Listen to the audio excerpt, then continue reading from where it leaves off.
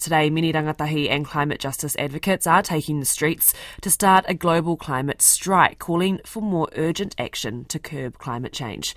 There are at least 10 events taking place nationwide, with tens of thousands expected to march. One of them, which is underway at the moment, is in Ngā Motu in New Plymouth, and one of the organisers is Tuhi Ao Bailey from Climate Justice Taranaki.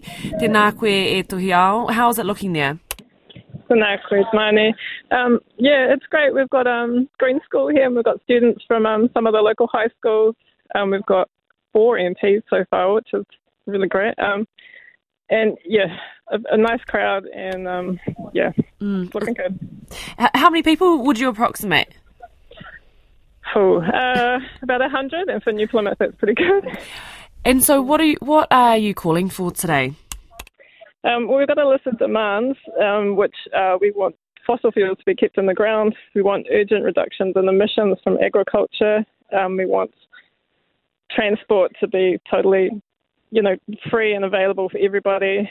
We want just like a general system change to prioritise climate adaptability and, getting our infrastructure all sorted out for the ongoing cyclones we're now seeing and other disasters. Is that doable? You've got the opposition party this morning making remarks calling that madness around, and wanting to reverse the ban of exploration of fossil fuels. So how do you get the mandate in order for those changes, and in some words, drastic changes for some?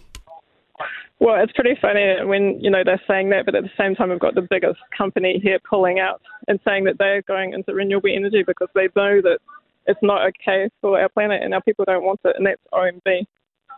So even the companies can see the writing on the wall.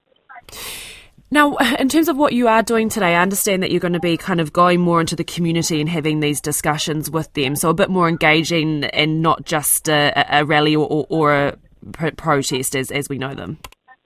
Yeah, so we need a movement, and it's started. We've got groups across the country organising, and we really want to get neighbourhoods organising, not just on reducing our big climate polluters emissions, but also working on climate resilience. I mean, we've seen with Cyclone Gabrielle just how much work it's been for the community, just in preparation and dealing with the aftermath.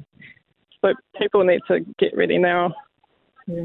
What does it tell us when we have our tauira and our high schools so engaged and participating quite extensively in this kaupapa?